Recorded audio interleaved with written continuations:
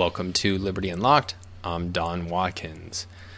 All right, I am super excited for this episode. This is one of my favorite conversations ever because it's one of my favorite people to talk to ever. My friend Daniel Richards, who's an expert in digital media and social media and has really helped a lot of people and organizations build huge followings. And a lot of what we're going to talk about is really kind of, I focused on advice that he would offer free market pro-liberty organizations, but as you'll see, it's really applicable to all of us. A lot about the kind of methods that we can go through in order to learn more about our audience and how to reach and expand our audience. And then just a bunch of broader lessons about, Daniel's background is in rhetoric, and so just a lot of discussion about how to talk about ideas in effective ways. So I'm really excited. I don't want to keep you from the interview any longer, but a few final thoughts. Remember that the best way to stay in touch and make sure you don't miss anything that we're working on is to go to donswriting.com and sign up for the newsletter. You can also support the show by going to libertyunlocked.com, where every dollar is used to improve the show and expand its reach. And with that, we can get on to the conversation with Daniel Richards. Well, cool. Thanks for coming on, Daniel. So we met, I don't remember what year it was. Maybe you do, at the Ayn Rand Institute. But I don't even know in detail sort of your story of what led you to working there. Now, you did digital media and social media for us back then, and that's sort of been the trajectory of your career. But how did you get interested in ideas in the first place? And then I'm curious as to how because you were, one of the early people in the social media universe before every college kid, I'm a digital media expert. So, but where did the whole journey start for you? It was back when we used to call it new media. But yes, so I started getting interested in ideas around the age of 3 or so, I'd say. I don't know. I started reading. I always wanted to be an adult, is actually how that story starts. I totally relate to that. Totally. I identified from a very young age that being a kid was not great, actually, and that adults got to do everything that was wonderful. And so I wanted to be an adult. So when I could read, I started reading adult things like newspapers back when those were printed. But I always wanted to be an adult. So I had an early interest in ideas, and I was a conservative only because I think those were the columns I was reading at the time. What paper were you getting? The Wall Street Journal. Okay. Which was pretty good. Not a bad education for a young person, honestly. And I took that interest in ideas through school. I was always arguing with teachers. I wanted to know why. I wanted to know the principles behind things. I didn't want to just be told information. I wanted to be able to get to the root cause of everything. I was that kind of kid. And so come high school-ish, I started to have a much deeper dive into, I guess, first principles types things, which came through religion for me. I started questioning being religious. I would go to church every week, but I didn't really get it. Everyone kept talking about how the spirit of Jesus flowed through them and they could feel it. And I just kept looking around saying, I don't feel it. And actually, it was my pastor who set me down the course of being interested in Ayn Rand. And he gave this fascinating sermon one day about how God doesn't actually want your blind obedience. God wants you to understand him through reason. And if you can't understand him through reason, then you shouldn't be a believer. And I don't know why he gave that sermon. Typical Sunday sermon. I have no idea to this day. I never asked him about it. I just remember it vividly. And that was the day I thought, well, I actually don't understand him through reason, so I'm going to move on with that part of my life, although I still enjoyed the community of church for a long time. But I started then getting into rhetoric as a means of understanding the world, partially because once I thought there's no God, I thought there was no truth. And so I thought everything was only what you could convince other people of.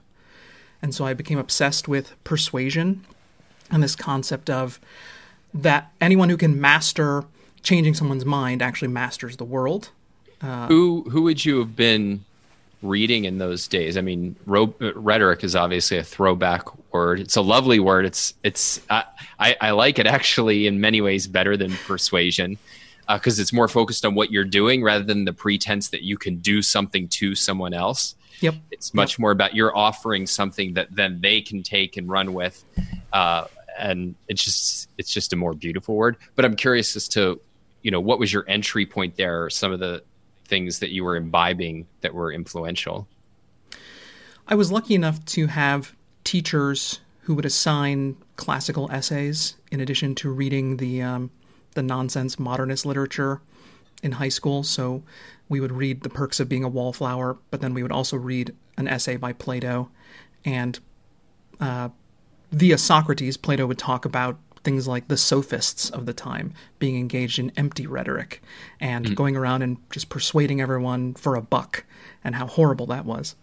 And that led me to Aristotle, and Aristotle's rhetoric, although it is a tough one to make your way through, was life-changing for me in the sense that he was the first person, I think, who laid out the principles of rhetoric. And since I was such a principle-focused person, it made much more sense to me as an approach. And then from there, I just dove into all the classical rhetorical treatises, Cicero, Quintilian, and the rest.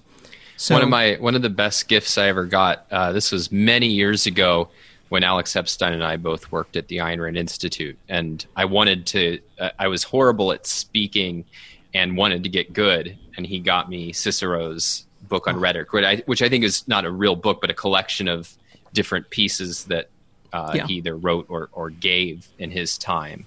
And that was very treasured. What a master. Absolutely. Cicero is, and Alex, but Cicero. So I come to college. I don't really know what I believe per se philosophically, because I had been wrestling with this idea of there not being truth. I was exposed to a lot of leftist philosophy, John Rawls, and that didn't make any sense to me. And I was in a contemporary philosophy class, like you do, and we got to the very last lesson, and it was an essay. I forget the philosopher, and it's probably better that I've forgotten the philosopher, but his essential thesis was, since there's no meaning to life, you should kill yourself. And that's what we call in philosophy biting the bullet, literally. And so my professor was awesome. He was open to questions and open to pushback, and he encouraged critical thinking. And on the last sort of day of discussion of this class and this essay, I asked him, do any modern philosophers care to live? Or something. I don't remember, that's not verbatim, but it was something to that effect. And he sort of laughed and he said, well, this is how I phrased it. Some people get something out of Ayn Rand. That's what he said. There you go. And that was during the days of libraries, and I walked to the library, and it took me a while in the literal card catalog to find Ayn Rand, because it wasn't a typical spelling of Anne, as I found out, nor was it Anne, in fact. But I checked out Atlas Shrugged, went home for that summer. That was the summer after my sophomore year, read Atlas Shrugged twice that summer, and did not have the epiphany that many people have where they think, oh, this is right. Mm-hmm. This is everything I believed. My thought was, this is so clear and so, I'll use the word simple, but maybe it's just clear is the right word, that it must be wrong. Because I had this exposure to philosophy where everything was overly complex and you had to sit down and with a dictionary to decipher every single word and what they were trying to say, and it was almost a mystery as to what they were actually getting at. And her writing was so amazingly precise and clear that I thought, nope, this can't be it. It makes too much sense. It's too reasonable. It just can't be right. And so, as a philosophy major and then later an English major, I undertook a bunch of independent studies with philosophy professors, basically studying objectivism over the course of the next 2 years and then into graduate school, with the intention initially of being the one who proved Ayn Rand wrong. And fair enough. Quite the opposite happened. Come graduate school at Clemson University, that was the first year that I said that I am an objectivist. And decided that I was going to stop trying to prove Ayn Rand wrong, and I wanted to start promoting the ideas of objectivism. So I like that you had a period where, because I was more on the other side of like rush to agreement. Granted, I discovered it when I was 15, so I was going to rush to something dumb. But and what happened was, once I got into my 20s, I had to go back and really do the hard work of, do I really understand this? Like, what are the best objections? How can I push against this in order to really have a firsthand understanding? And I think you save yourself a lot of headaches by, in effect, starting from the premise of like, let's ferret out all the mistakes, because I have nothing invested in this being right. If anything, I have something invested in overturning it, so that once you reach a stage of being convinced, you've genuinely been convinced. It was definitely a different approach, and I didn't have a community of other objectivists in undergrad. It was just me, and it was just reading things, and it was just professors who, for the most part, were fine that I was questioning this material, but were even a little bit annoyed that I was reading it in the first place. Which was fine with me, because that made me happy, because I was an antagonist to my professors all throughout college. But then in graduate school, I got to meet Dr. Brad Thompson and Dr. Eric Daniels, and sit through and read Atlas Shrugged chapter by chapter and really dive into it. And that's sort of what solidified my not only my understanding of it, I believe, but also my wanting to advocate for objectivism. But the slow-moving train of my life was still pushing me toward this much more academic career in rhetoric. I thought I was going to be a rhetoric professor. After graduate school, I got accepted into a PhD program at Rensselaer Polytechnic in rhetoric, and got there, and in 6 months, that train came to a halt, and I thought, I can't do this. I just can't do this. I can't debate one more time the rhetoric of nothingness, or if there's meaning to syntax, or if grammar is all there is in the universe. I couldn't do it anymore. And totally, serendipitously, that is when the Ayn Rand Center, the version in Washington, D.C., put out a job post for their first ever new media director. I forget exactly, coordinator or something like that. And I decided I was going to give everything I had to get this position and leave graduate school. And so I trained down from upstate New York to meet some folks at the Ayn Rand Center, and that was 2009, October 2009. So we must have met probably sometime later that year when I first came out to California. And there's the year for you. So then let's back up to 2009. Like, what was even going on in the social media at that place? I mean, Facebook now had a real foothold. I think MySpace was either dead or it was on its last legs by that point. Twitter, I think, had just launched, but nobody knew about it, roughly in that period. 2007. But yeah, it was just starting to get attention. Yeah, I don't think Ashton Kutcher had hit 1 million yet, which was like a big breakthrough point. So, like, how did you get interested in that world? I mean, obviously, college would have been where this was really a live issue, but paint that picture a little bit. So I was in undergrad still with the interest in rhetoric. I was also the newspaper editor, and Facebook had just come to our campus. This must have been 2006-ish, 2005-ish. That time, they didn't have pages back then. It was just your profile and your wall, and you could write on people's walls. But I immediately saw that our newspaper should have a profile.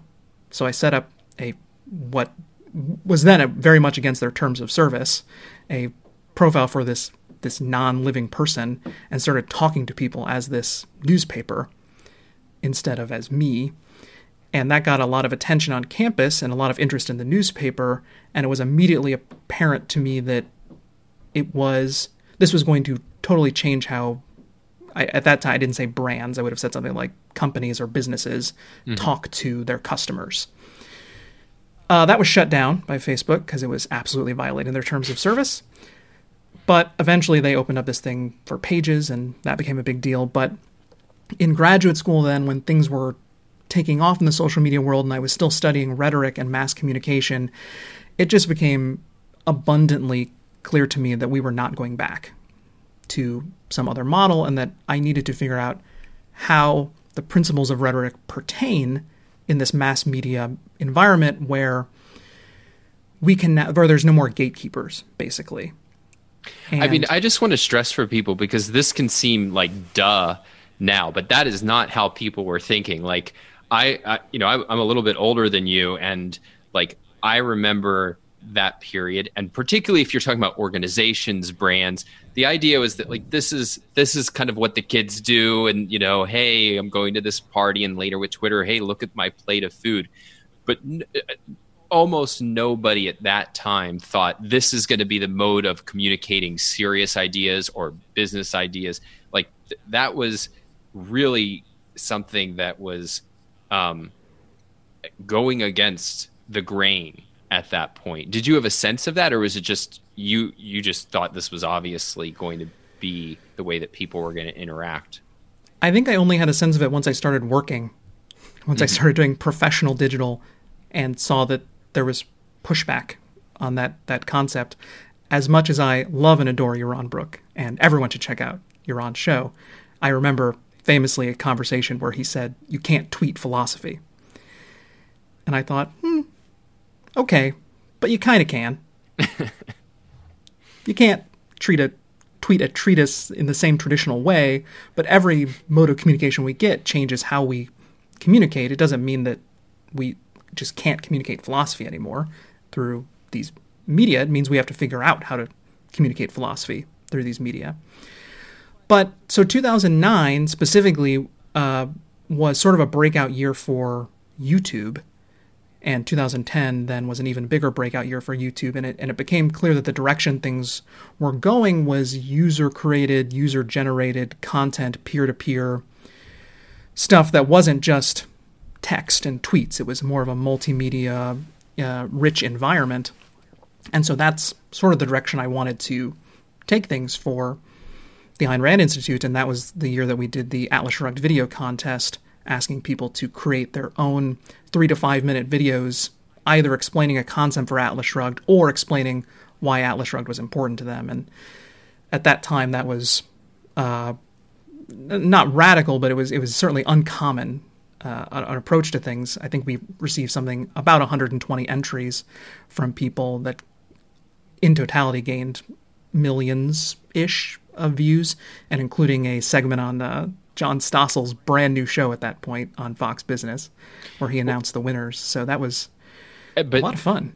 Yeah, I mean, I remember that, and that was, I mean, it was really successful for anything we had done, but I think what happened, and this businesses continue to do this. It didn't have sort of like standard measurable results. Like we got these views. What next? And so we didn't double down on it, and didn't see the value of just build that engagement, keep people excited. And we don't know exactly how it's going to pay off, but we know like we're in the mix. And so it was one of those things where I feel like we got in the ground relatively early, and we're doing things that were working, and it never got elevated to a priority. And I don't say this as a judgment, because I held the same view of like, that's nice, but what does it amount to? Like, exactly. Whose minds are we changing? How is this influencing the debate? And now a decade later, now I've come back to the view of like that really is a key game to be playing, of be where people are already giving their attention, build that kind of engagement, excitement. And look, you get things like Stossel, you get people pouring their creativity into it. And if they're getting a payoff of, hey, I did this Ayn Rand thing, and now who's just like some kid, in their college dorm room, I got 50,000 views. Well, maybe that's something you can nurture in your direction. And so I think it was a real illustration of that your thesis was correct, and a real illustration of most people didn't see it. And I think even now continue not to really fully buy in, at least those of us who are, I'm not quite 40, but like that era, that there is this, that's an important form of engagement, right, and that you have to think about it very differently than you would like, oh, I got 20,000 book sales or something. Yeah, I don't harbor any ill will from that era in the sense that very few people saw it, and I had this thesis, but I wasn't going to bet everything on this thesis because it was also so brand new. And while I thought it was successful, it was hard to determine what success looked like. You're exactly right. What does a view mean on YouTube? I mean, back then you didn't even have the crazy in-depth metrics that they have now. We didn't know how long someone watched something, so a view could have been a blip. How do we know that they're not gaming the system for vanity's sake? But yeah, I think we're at a point now where it's funny, where the digital world we've gone as broad as we can, or maybe not, but we've gone fairly broad in terms of reach in digital, and now we're moving back to narrow. Now we're moving back to niche. Now we're getting back to finding sub-communities and owning your audience and using digital as a way to provide value, but then to bring someone back somewhere that you, as a content creator, own, a website or an email list or something like that. And that was always there, but certainly when we first started this whole digital adventure, it was, we're going to leave that behind because now we can infinitely reach millions of people with a Facebook page. And then suddenly Facebook and others decided they were going to change the game a little bit. So not only pay to play, but now can't even pay to play if you have certain viewpoints or if you're controversial or... Yeah, and we had a conversation about this a month or so ago that I ended up writing something about like just this problem of that, particularly if you're in the business of selling controversial ideas, you're in a very risky, precarious spot if you're depending on any social media platform. And, so you want to think about ways to own your audience. You want to think about diversification. I think ultimately, some people are out there trying to create free speech platforms. But part of what I argued there is if all you're doing is duplicating what already exists, but like promising that you're not going to screw people over, you're not going to be able to attract enough people because there's so much that goes into those working, above all network effects, which is you don't have a lot of people. They already have a lot of people. So why am I going to go to your platform? What, just in case they'll cancel me over there? It's not a really compelling ask. So, I mean, what is your take on kind of the state of the Liberty movement? And we can take away, you work at an organization in the Liberty movement now. I work with clients there. So abstracting away from ones that we're personally invested with, what do you think of the state of what Liberty organizations are doing in the new media, digital media space, social media space today? And, where would you like to see us go? Or what are some of the challenges that we face in getting to a better place? So I will say that from when I started in the Liberty space, generally speaking, Liberty organizations have gotten much better at communicating ideas. They've adopted many more technologies, but a lot of it has been fairly recent, I would say, at least in terms of adoption and full utilization.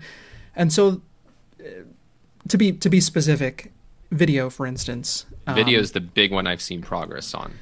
Is so much progress has been made, and very quickly, because I think, again, the Liberty movement was probably 5-6-ish years behind in doing that. But generally speaking, I think Liberty organizations are much more willing to experiment now, at least some of the better ones, if we're judging by who I think is doing it well, as opposed to what typically happens, especially in a nonprofit space, is even if an organization does something that's out of the box or interesting or, dare I say, effective, then they just have to keep doing that thing because now fundraising is dependent on it, and you don't want to change doing that thing because you might lose money. I think as the digital space just becomes more ingrained in our culture, donors are becoming more savvy about that now and are expecting a little more experimentation. I'm not going to say it's there yet or it's where it needs to be, but it's certainly getting better. So Yeah, where would I like us? Where would I like the Liberty Movement to be? Well, I'd like us to be more experimental. I'd like us to try to not be as dependent on legacy platforms, for instance, and in fact to, as you were talking about earlier, diversify. I like to think about it as platform agnosticism. How do you create a content strategy, for instance, that isn't dependent on any particular platform, that only uses them to the extent that they create value for their users, then that you take advantage of that, but that ultimately everything you're producing, you own, you have a home for, you are trying to drive people to, etc. I think people are... I agree with that. I do, though. Alarm bells going off in my brain, because one of the biggest mistakes, particularly brands or organizations make, is that their platform agnosticism consists of going on to every platform and saying, go look at our stuff, go look at our stuff, go look at our stuff, go look at our stuff. That's a very good point. And yes, that does not work. Like that is if all you're doing is an alarm bell to say, hey, go do this other thing, rather than creating content that's contextually valuable on that platform, I don't think you achieve anything good. That is an excellent clarification. And what I mean by platform agnosticism is don't come out and say, our strategy for the next 3 years is going to be to build as big a Twitter following as we can. Just focus on Twitter, et cetera, et cetera. That's not great, especially if Twitter decides, hey, you're too controversial for us now, and we're going to pull your reach. No good. Yeah, certainly what I mean is don't be reliant on any one platform, but insofar as you are going to be on a platform, you better take advantage of that platform's unique value proposition and create as best you can, or not create, modify your content, create value in that platform as its users expect to receive value, but don't be reliant on it. Yeah, I mean, this is one big lesson I want to underscore for everybody. This isn't just for organizations, but and maybe I've told this story before, but one of the most awful experiences I ever had was when my book is Unfair came out. I got to do a Reddit Ask Me Anything, but I had literally never spent any time on Reddit, so I knew nothing about like what are people looking for there, what are their expectations.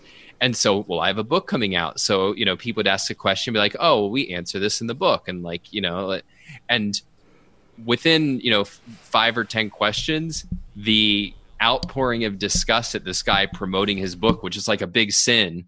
And if you spend any time in Reddit, you would know, like, no, you're here to answer our questions. And that's fine. You can let us know you have a book, but you cannot right. be promoting.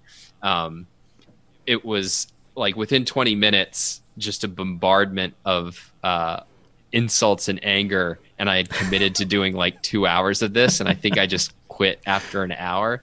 But that was a big lesson for me of like, really take seriously. You're entering, if not somebody's home, you're entering a little clubhouse. What are the club rules? What are the club expectations? And you can bend those if you can think of a creative way to use it that's even more valuable. But do that at your peril, because people are in a certain headspace when they're using it. And if you're just like, what you don't want to do is you get to the club and you have a whole bunch of like, rappers saying, hey man, buy my CD, buy my, like, that's, don't be that guy. Yeah, it's certainly a couple things there. That's a great story to illustrate the point. I think that too many times there are two types of failures. One is spreading oneself too thin. Either it's individual or an organization without the resources who say, well, we have to be on Facebook, Twitter, Instagram, LinkedIn, YouTube, Parlay now, et cetera, et cetera, et cetera. No, you don't. How about you create meaningful, valuable content and then choose one, for instance, where you think you can learn to be a value on that platform, learn to speak that platform's language, be involved with a particular audience, and first of all, are the people you want to reach on that platform, for instance. Right. And just choose one, get good at it, and then scale. You don't have to do everything simultaneously, especially you could be doing damage if you're doing that and you're not doing it well. And the second thing is, in thinking about, again, going back to my undergraduate years with putting the newspaper on Facebook, I immediately thought of it like, well, what if you were meeting our newspaper at a party? You pick rappers, but I picked a newspaper because I'm nerdy. What if you were meeting this newspaper at a party, and all we kept saying is, have you seen this latest article? Click here to read whatever. Have you seen my latest work? Have you seen my latest work? You'd be the worst person at the party. Right. People would hate you. So if you're a brand, and whether that's you as a person or whether it's your organization, we're at a party on social media, would people be annoyed by you?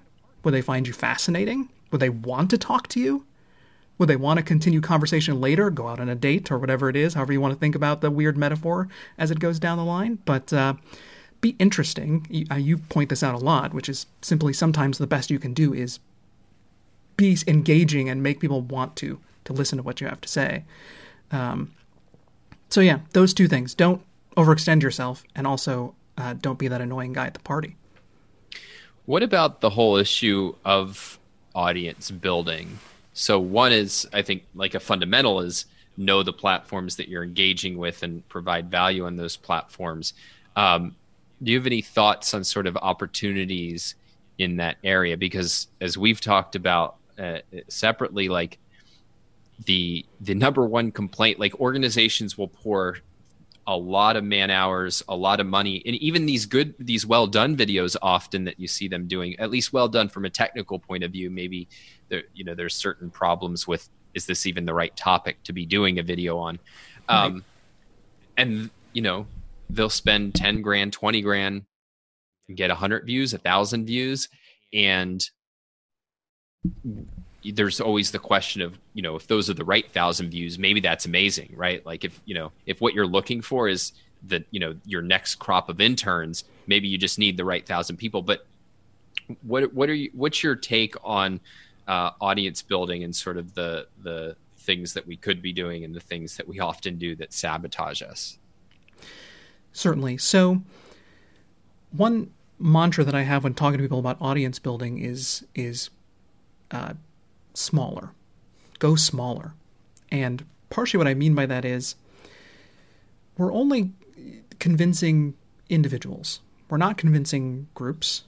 And so who are the individuals you want to speak to? And sometimes you can literally identify that. So sometimes it's law students, for instance. Now that is a group, but it's a fairly small group. There's at any time about 130,000 law students in law school.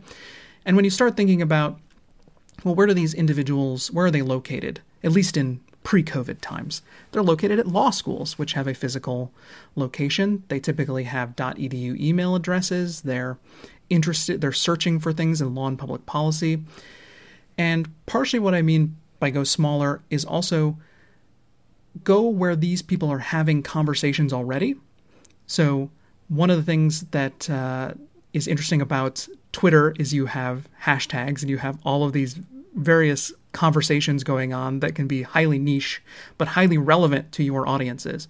If we're continuing down the law student example here, no one would ever think, but something like hashtag appellate Twitter is where meaningful, important conversation is going on about some of the nerdiest but most important legal topics. And if you can become a member of this community and be able to speak with them and not just advertise to them, then you're going to have a small but fairly dedicated audience, for instance, to help spread the word about your content and tell other people who aren't using that but who are in their sphere about you and about your content, etc. So that's, I think, how you start to do it from a sort of grassroots, no budget type level, is really find the places where the smallest group of people you can identify are having meaningful conversations. And that can take a lot of work. It can take years. Another example of this, back from when I worked on this documentary Frack Nation, which was a documentary sort of countering an anti-hydraulic fracturing or natural gas drilling method. We did a Kickstarter campaign to raise money for it. And one of the things was we were thinking about, well, who has money who would be interested in a pro drilling or natural gas exploration documentary? Oh boy. obviously oil and gas CEOs, but there's a really, as much as we would like to take their money and as much as we thought it was perfectly moral to take their money, there's a certain element of persuasion there that's not great, which is, now this is funded by... It's not the ideal optics, right? Right. So we thought, well, okay, not that. But when we started doing digging and who was having these meaningful conversations online, we started coming back to the fact that many people who were advocating for this were actually royalty owners who had land that had oil and gas wells on them. And usually they're not making enormous amounts of money, but they're making enough money, for instance, to keep their farm going. Right. And that wouldn't be profitable otherwise. And I even think some of them appeared in the documentary, if I recall. Like, those were some of the most powerful things. I think there was one guy talking about, like, putting his kids through college or something like that. But absolutely. Yeah. So not only did we tap into a source of funds and started reaching out to landowners associations across the country, which even in 2011-12 were not on social media. And in fact, when we asked for a list of emails from one of them, they sent us a literal photocopied list of emails in the mail that we had to use. But that was not only a source for funding the film, which happened then very quickly once we tapped into this community, but also a source for content and interviews and talking with people who were giving us arguments we couldn't have thought of. So that was, again, smallest possible community of people who are actually interested. Bootstrap, no budget, etc. But the other side of this is for those who are going to spend money on content creation, especially you were talking about thousands of dollars, sometimes tens of thousands of dollars to make a video, it is a reality of the situation that you must advertise. Or at least, in my mind, why the if I build it, they will come method is going to lose you money more than it's going to make you money or make you or give or provide value, in the sense that there is so much competition now for eyeballs. And this is something that is not controversial except at nonprofits or except at liberty organizations that I've talked to, because it turns out when you make a $250 million Avengers movie, you spend another $200 million advertising that Avengers movie. Right. Well, that's a really great example, because why do that? You know, everybody's going to talk about it. It's going to get a ton of free press. So the fact that they do that for something like that, which is just automatically in the cultural zeitgeist, I mean, that illustrates to me the scale of the problem of the competition for eyeballs. Yes, absolutely. And they do it because of that competition, because because there's Justice League and because there's Batman and because there's whatever who are also wanting these people's attention. And I forget the exact statistic, but sometimes it takes upwards of 100, 200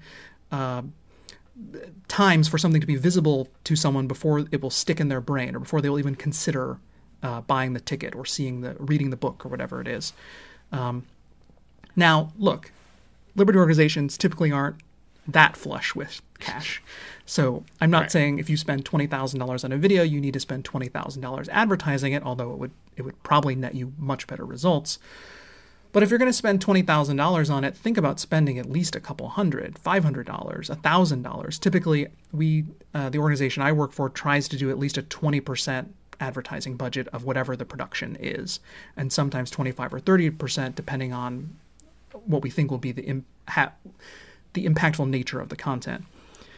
But in advertising, that is what gets you a ton of information about audiences. And partially the value, I think, of advertising is that you learn so much about who is watching your content, who is consuming it to the end, who's tuning out at the beginning. Are you reaching more men than women? Are there people who are searching for certain things that are finding your content? And the very simple idea, maybe many of your people in your audience have heard about it, maybe not, but of A/B testing, of creating multiple ads for the same content and targeting the same audience and seeing which ones play out well. We'll set up 5 or 6 ads for a video at the organization I work for, and in the first couple days, we can easily see which ad is really hitting home and which is not. And then, we've lost $100 out of the $1,500 advertising budget, but now we have $1,400 to put into an incredibly effective ad. Well, and it's worth highlighting, how often are you surprised by which one works? A lot, actually. I mean, we have, even with the amount we've done and thinking that we understand our audiences, it can still be incredibly surprising what is effective for a particular piece of content, what people are particularly interested in about that content, what aesthetic grabs them about that content. The amount of times we make a documentary and we have these scenes where we think like, oh my goodness, this is the most beautiful, moving scene in the documentary. And then some other scene that we spent 10 minutes on in production is the one where people go, wow, that was so cool. And then they don't even talk about the really great scene that we thought was impactful and interesting. Yeah, I mean, that's true across content. And in fact, the best people I know are the ones who keep a very sharp antenna out for what people are responding to. I mean, people, and including myself, one of the things that we recognized was so innovative in the content space about what Alex Epstein was doing was focusing on, I'm going to give you a framework for thinking about the issue before I give you the facts that fill in that framework. Yeah. And for people who don't know what I'm talking about, read The Moral Case for Fossil Fuels or just look up some of the videos he's done. But a lot of that came, like there was some of that framework in the original book, but it was only once he started talking to CEOs and seeing that they were getting excited about the framework and not about, you know, the stuff that he thought was really kind of going to catch on and be interesting to people, that he doubled down, and that became more and more emphasized until in the new version that he's working on of the book, that is front and center the whole time. And so, and I've had a similar experience myself, is that when you actually listen to the market feedback, and one of the great things about advertising and more generally just doing social media with all the metrics that we have, is that you'll get more of those discoveries if you look for them.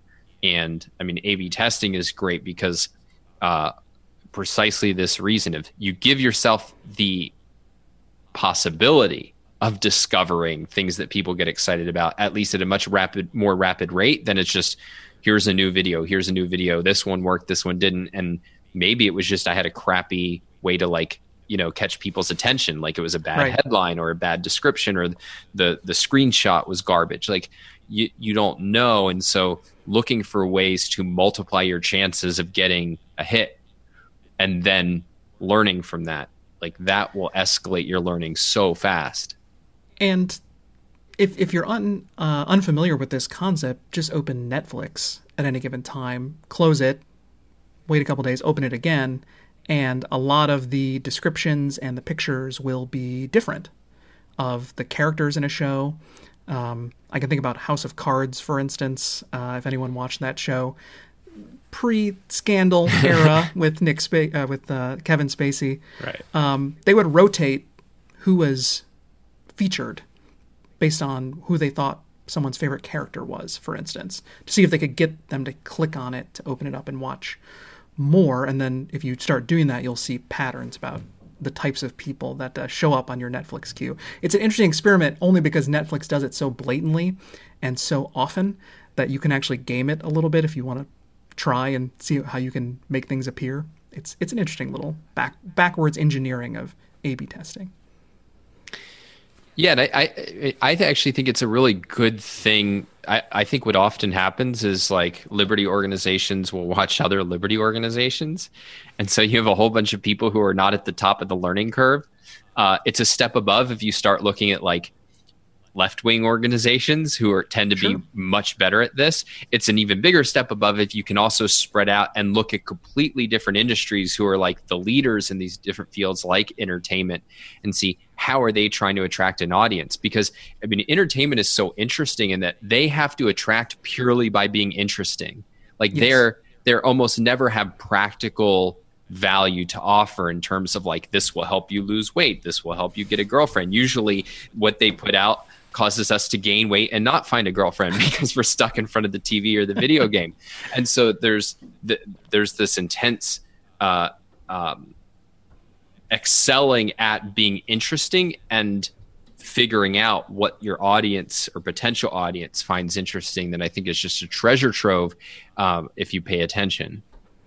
I think that's great. And just setting a standing order in your mind to think about when I click on something, when I choose to engage in a piece of content, what was it about that made me click on it? And I don't just mean from a liberty organization that you like. I mean from Netflix, Hulu, Apple, Amazon. Why this product over another product? What made you click on it? And do a tiny bit of introspection and see if you can come up with, oh, well, it was the picture was different from others, or the copy was really interesting compared to other products that I looked for, something like that. So think about it. Be engaged in your consumption of media, and that will help. Yeah, I don't do that enough. Like usually I do it in retrospect. Like somebody that I respect will point out a flaw in what I'm doing, and I'll realize, oh yeah, when I'm consuming information, that would have turned me off, or that was a missed opportunity. But I think that's super great advice. One question I wanted to ask you more about, you mentioned the importance of finding where the conversations that you want to engage in are already taking place. And you mentioned that can be challenging. What are some of the things people can do? Because I mean, I've worked and am working with clients who are trying to solve exactly this problem, and they don't even know where to start trying to find those conversations, particularly now, because, it used to be there'd be a message board, and that was like the big thing 8 Right. years ago, 10 years ago. And, then it was like Facebook groups. But now it seems kind of very, it's a jungle out there. It's very hard to find these things. And I'm curious as to any thoughts you have on where do you start? So this is, again, partially the advice of go smaller with your audience. And for the purposes of research, smaller to me means individuals. Who are individuals who are representative of the people you want to reach? In terms of law students, who are specific law students who seem like the type of law students we would want to talk to with our videos or with our content? And then you can either, through the use of social media, engage with these people, follow them, see where the conversations they're having, click on strange hashtags that might be a little bit scary sometimes because you don't understand what they mean. Try to learn their language. Or, even better, offer them some value to literally talk to them. We used to call this focus grouping, but I'm just talking about having conversations about what would be valuable to them. Where are they having these conversations? Who are they having them with? What are they missing out on, and specifically with law students? Things like, what are you missing out on in your classroom experience or in your school experience? Or if there was something we could provide on campus that would help you, how could we do that, etc. And start to talk to as many people in your preferred audience as possible. And that can only happen when you go small. If you just want to do things like, I want to reach as many people as possible, it's going to be difficult. And also, you're not going to know how to do that because you're not going to know how to provide value for those people. So we have about 10 minutes left, so I want to take this in a completely different direction. All right. Which is, one of the most fun periods of my life was when we worked together, there was a group of us who just had lunch, and I can't remember like laughing that hard in my adult life. And I wish I could recreate the turtle joke. But the conventional wisdom, which I think is true, is that like one of the things that turns off a lot of people to objectivism is that most of the objectivists they meet, who are granted not like, the top people who understand it at the greatest depth and apply it to their life in the best way, but like are weird, mean, like a turnoff. As somebody who I think has seen both sides of it, you've seen the best and the worst, and thankfully are part of the best. What's your take on, why that is and what you would like to see change just about the culture of the movement so that we can really encourage that kind of like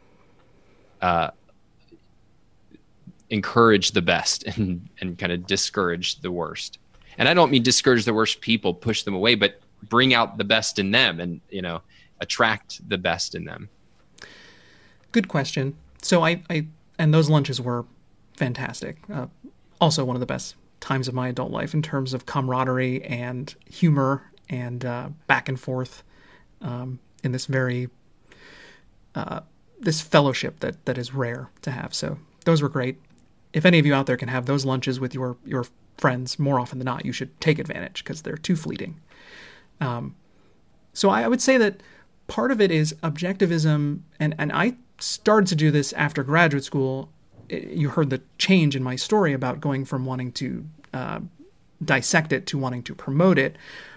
Once you do get it to some level, objectivism that is, there is this, I don't want to call it an instinct or a nature, but it makes, the philosophy calls you almost to want to go out and tell people about it.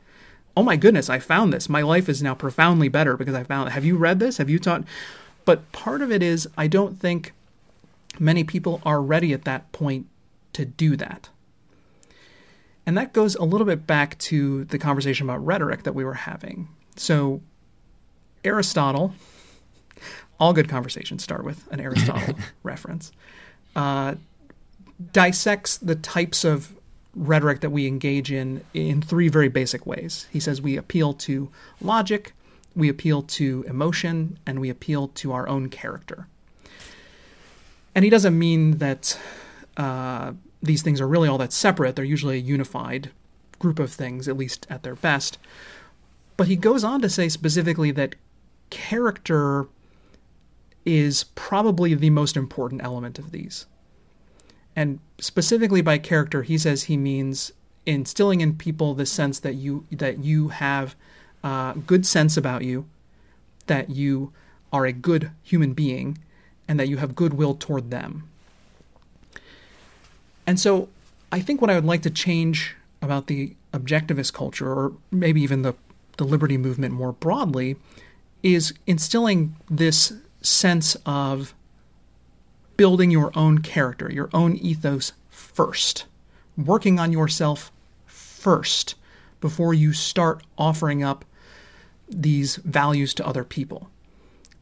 And that is, I think, not only consistent with objectivism, but goes back to this very classical view of rhetoric. I think Quintilian said rhetoric, he defined rhetoric as a good man speaking well.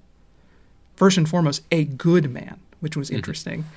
And even Cicero in De Oratore, I will butcher this quote, but says something like, if we bestow fluency upon those who are devoid of virtue, we will have not made orators of them, but actually have put weapons in the hands of madmen.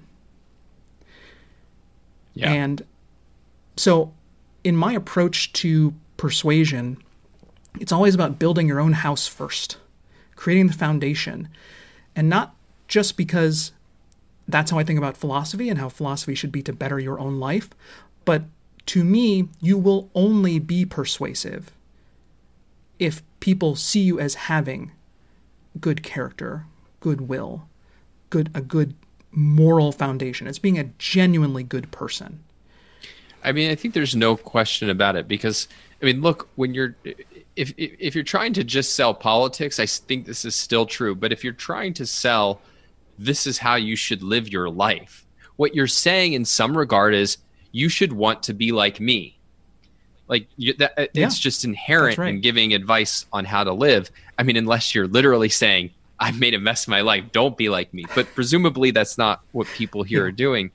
And so if you're not an attractive person in that sense, like you're not a person of good character, and good character, not just moral character. I think it's wider than that. Sure. A person who's a delight to be around. There's people who have perfectly good moral characters who are, surly and like they're unattractive people in a sense. But that's why I raised those lunches we had together, because these were all moral people who were doing something great with their lives, but were just goddamn funny and like and encouraging of each other and like wanting the best for everybody around them. And that I think that I always come back to this point of it's not ideas that sell ideas. It's ideas as embodied by and advocated by people that sell them. And that's why I think, if you think about who has turned the most people onto Ayn Rand besides Ayn Rand, certainly one of the top contenders was Rush. And they all they had was this one dedication. Now this is a little bit different example because it's not so much an issue of character, but it's an issue of they did something great in the world that people wanted to connect with and emulate and learn more about. And all they needed to see was, oh, here's one of my influences. And so I think you get, as much as my goal is to teach people communication and persuasion, I continue to emphasize the precondition is live a life worth emulating. Like that's going to be a starting point. And again, emulating isn't just living up to the virtues. It's being a great person in all of it, to the extent that's possible in every respect of your life. Absolutely. And it's, I mean, there's this element of friendship that's in it. Not that you have to be friends with every person you meet or every person you want to persuade, but elements of friendship like, I am telling you this not because I am trying to pull something over on you or I'm trying to take advantage of you. I am telling you this for your sake and because it is good for you and I want to help you.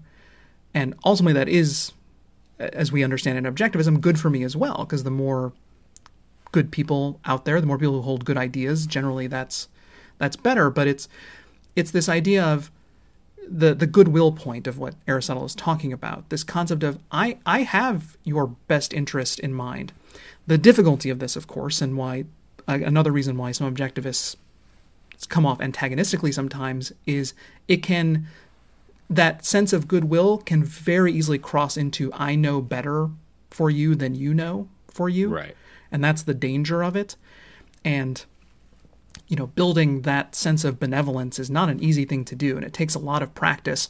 But I think it takes a lot of what you're talking about, a lot of building yourself first, a lot of being a good person first and foremost, and really living the ideas of the philosophy in order for you to actually come off as benevolent when you're doing that.